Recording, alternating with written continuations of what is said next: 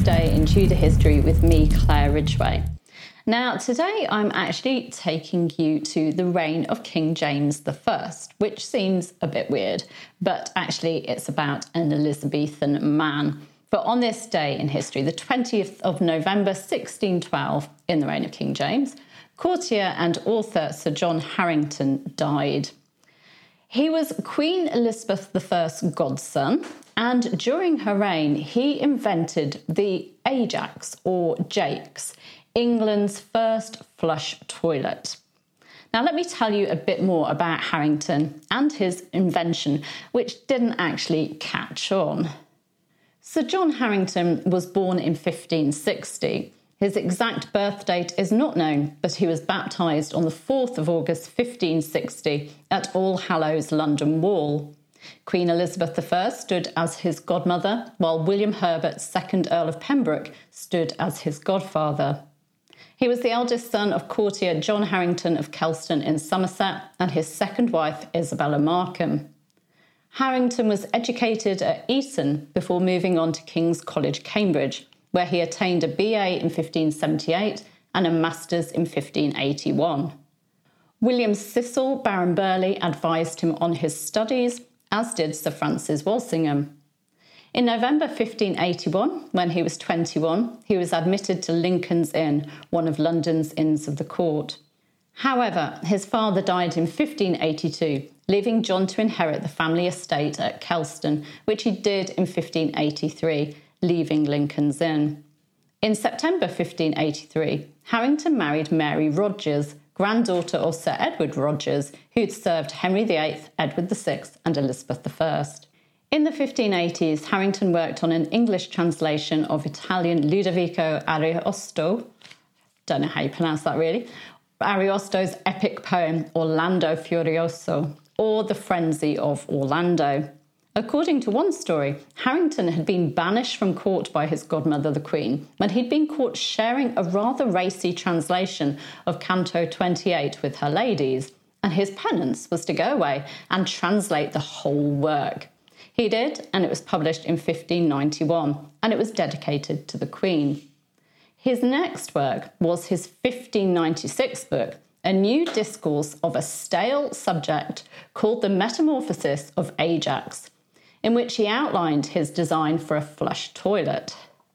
Ajax was a play on Jakes, a slang term for the privy. His invention was inspired by a conversation with a group including Henry Wriothesley, Earl of Southampton, and Wriothesley's sister Mary, and the invention incorporated a cistern of water located above a privy, which had a cock or a washer to yield water with some pretty strength when you would let it in. I love the fact that in the accompanying diagram of the toilet, the cistern had fish in it. I think that was just to show that it was water. In his book, Harington said that if water be plenty, then the privy could be flushed as often as it was used. But if water was scant, then once a day was sufficient.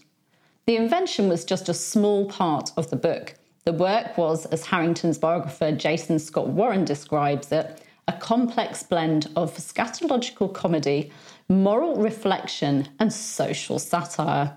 In this work, he also described himself as a protesting Catholic Puritan. Quite an interesting description. Unfortunately for Harington, he got into trouble with Elizabeth I due to derogatory remarks that he made about her favourite, Robert Dudley, Earl of Leicester, in his book, and he was lucky to escape being hauled before the Star Chamber. Although his invention didn't take off, he did install one at Richmond Palace and sent one to Robert Cecil to install at his home Theobalds. In 1599, Harington served the Queen in Ireland under the Earl of Southampton and was knighted there by Robert Devereux, Earl of Essex. Unfortunately, Essex incurred Elizabeth's wrath for his actions in Ireland for leaving without her permission, and Harington was caught up in this. He was, however, able to see the Queen privately and explain himself, regaining her favour. In December 1600, Harington collated epigrams he'd written in the 1590s into two collections, giving one to the Countess of Bedford and another to his mother-in-law.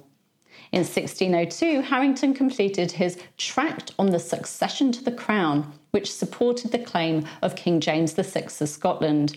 He also sent the Scottish king a 4-volume set of epigrams.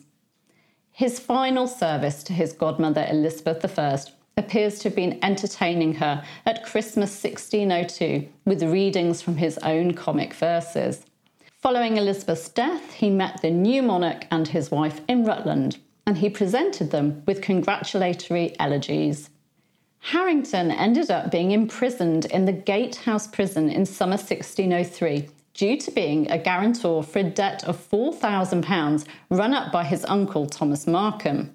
While he was in prison, he worked on revising an earlier translation he'd made of Virgil's Aeneid. He presented this to King James in the summer of 1604 to be used in educating the king's son and heir, Prince Henry Frederick. The following year, he presented the prince with a collection of epigrams and then further works in 1608. In 1605, Harrington put himself forward for the position of Lord Chancellor of Ireland, providing a treatise on how he'd go about solving the Anglo-Irish problem. He also wanted to be made Archbishop of Dublin. He failed to get either position. Sir John Harrington died on this day in history, the 20th of November 1612, at the age of 52, following a few months of illness. He was laid to rest at Kelston on the 1st of December. Tomorrow, I'll be talking about a Tudor playwright who was also a bishop who enjoyed attacking Catholics in his works. Do make sure you're subscribed, you can click just there, and that you've hit the bell so you don't miss out on that video. Also on this day in history, the 20th of November 1591, Sir Christopher Hatton, Elizabeth I's Lord Chancellor and favourite, died aged 51. He was such a favourite of Queen Elizabeth I that he had a dazzling career and was constantly at her side. Find out more about Hatton, his career and accomplishments, his patronage of learned men and explorers, and his special relationship with the Queen in last year's video. You'll find a link to that in the description. Thank you for listening to this podcast. I do hope you enjoyed it, and don't forget to subscribe so that you can enjoy podcasts on a daily basis. Thank you.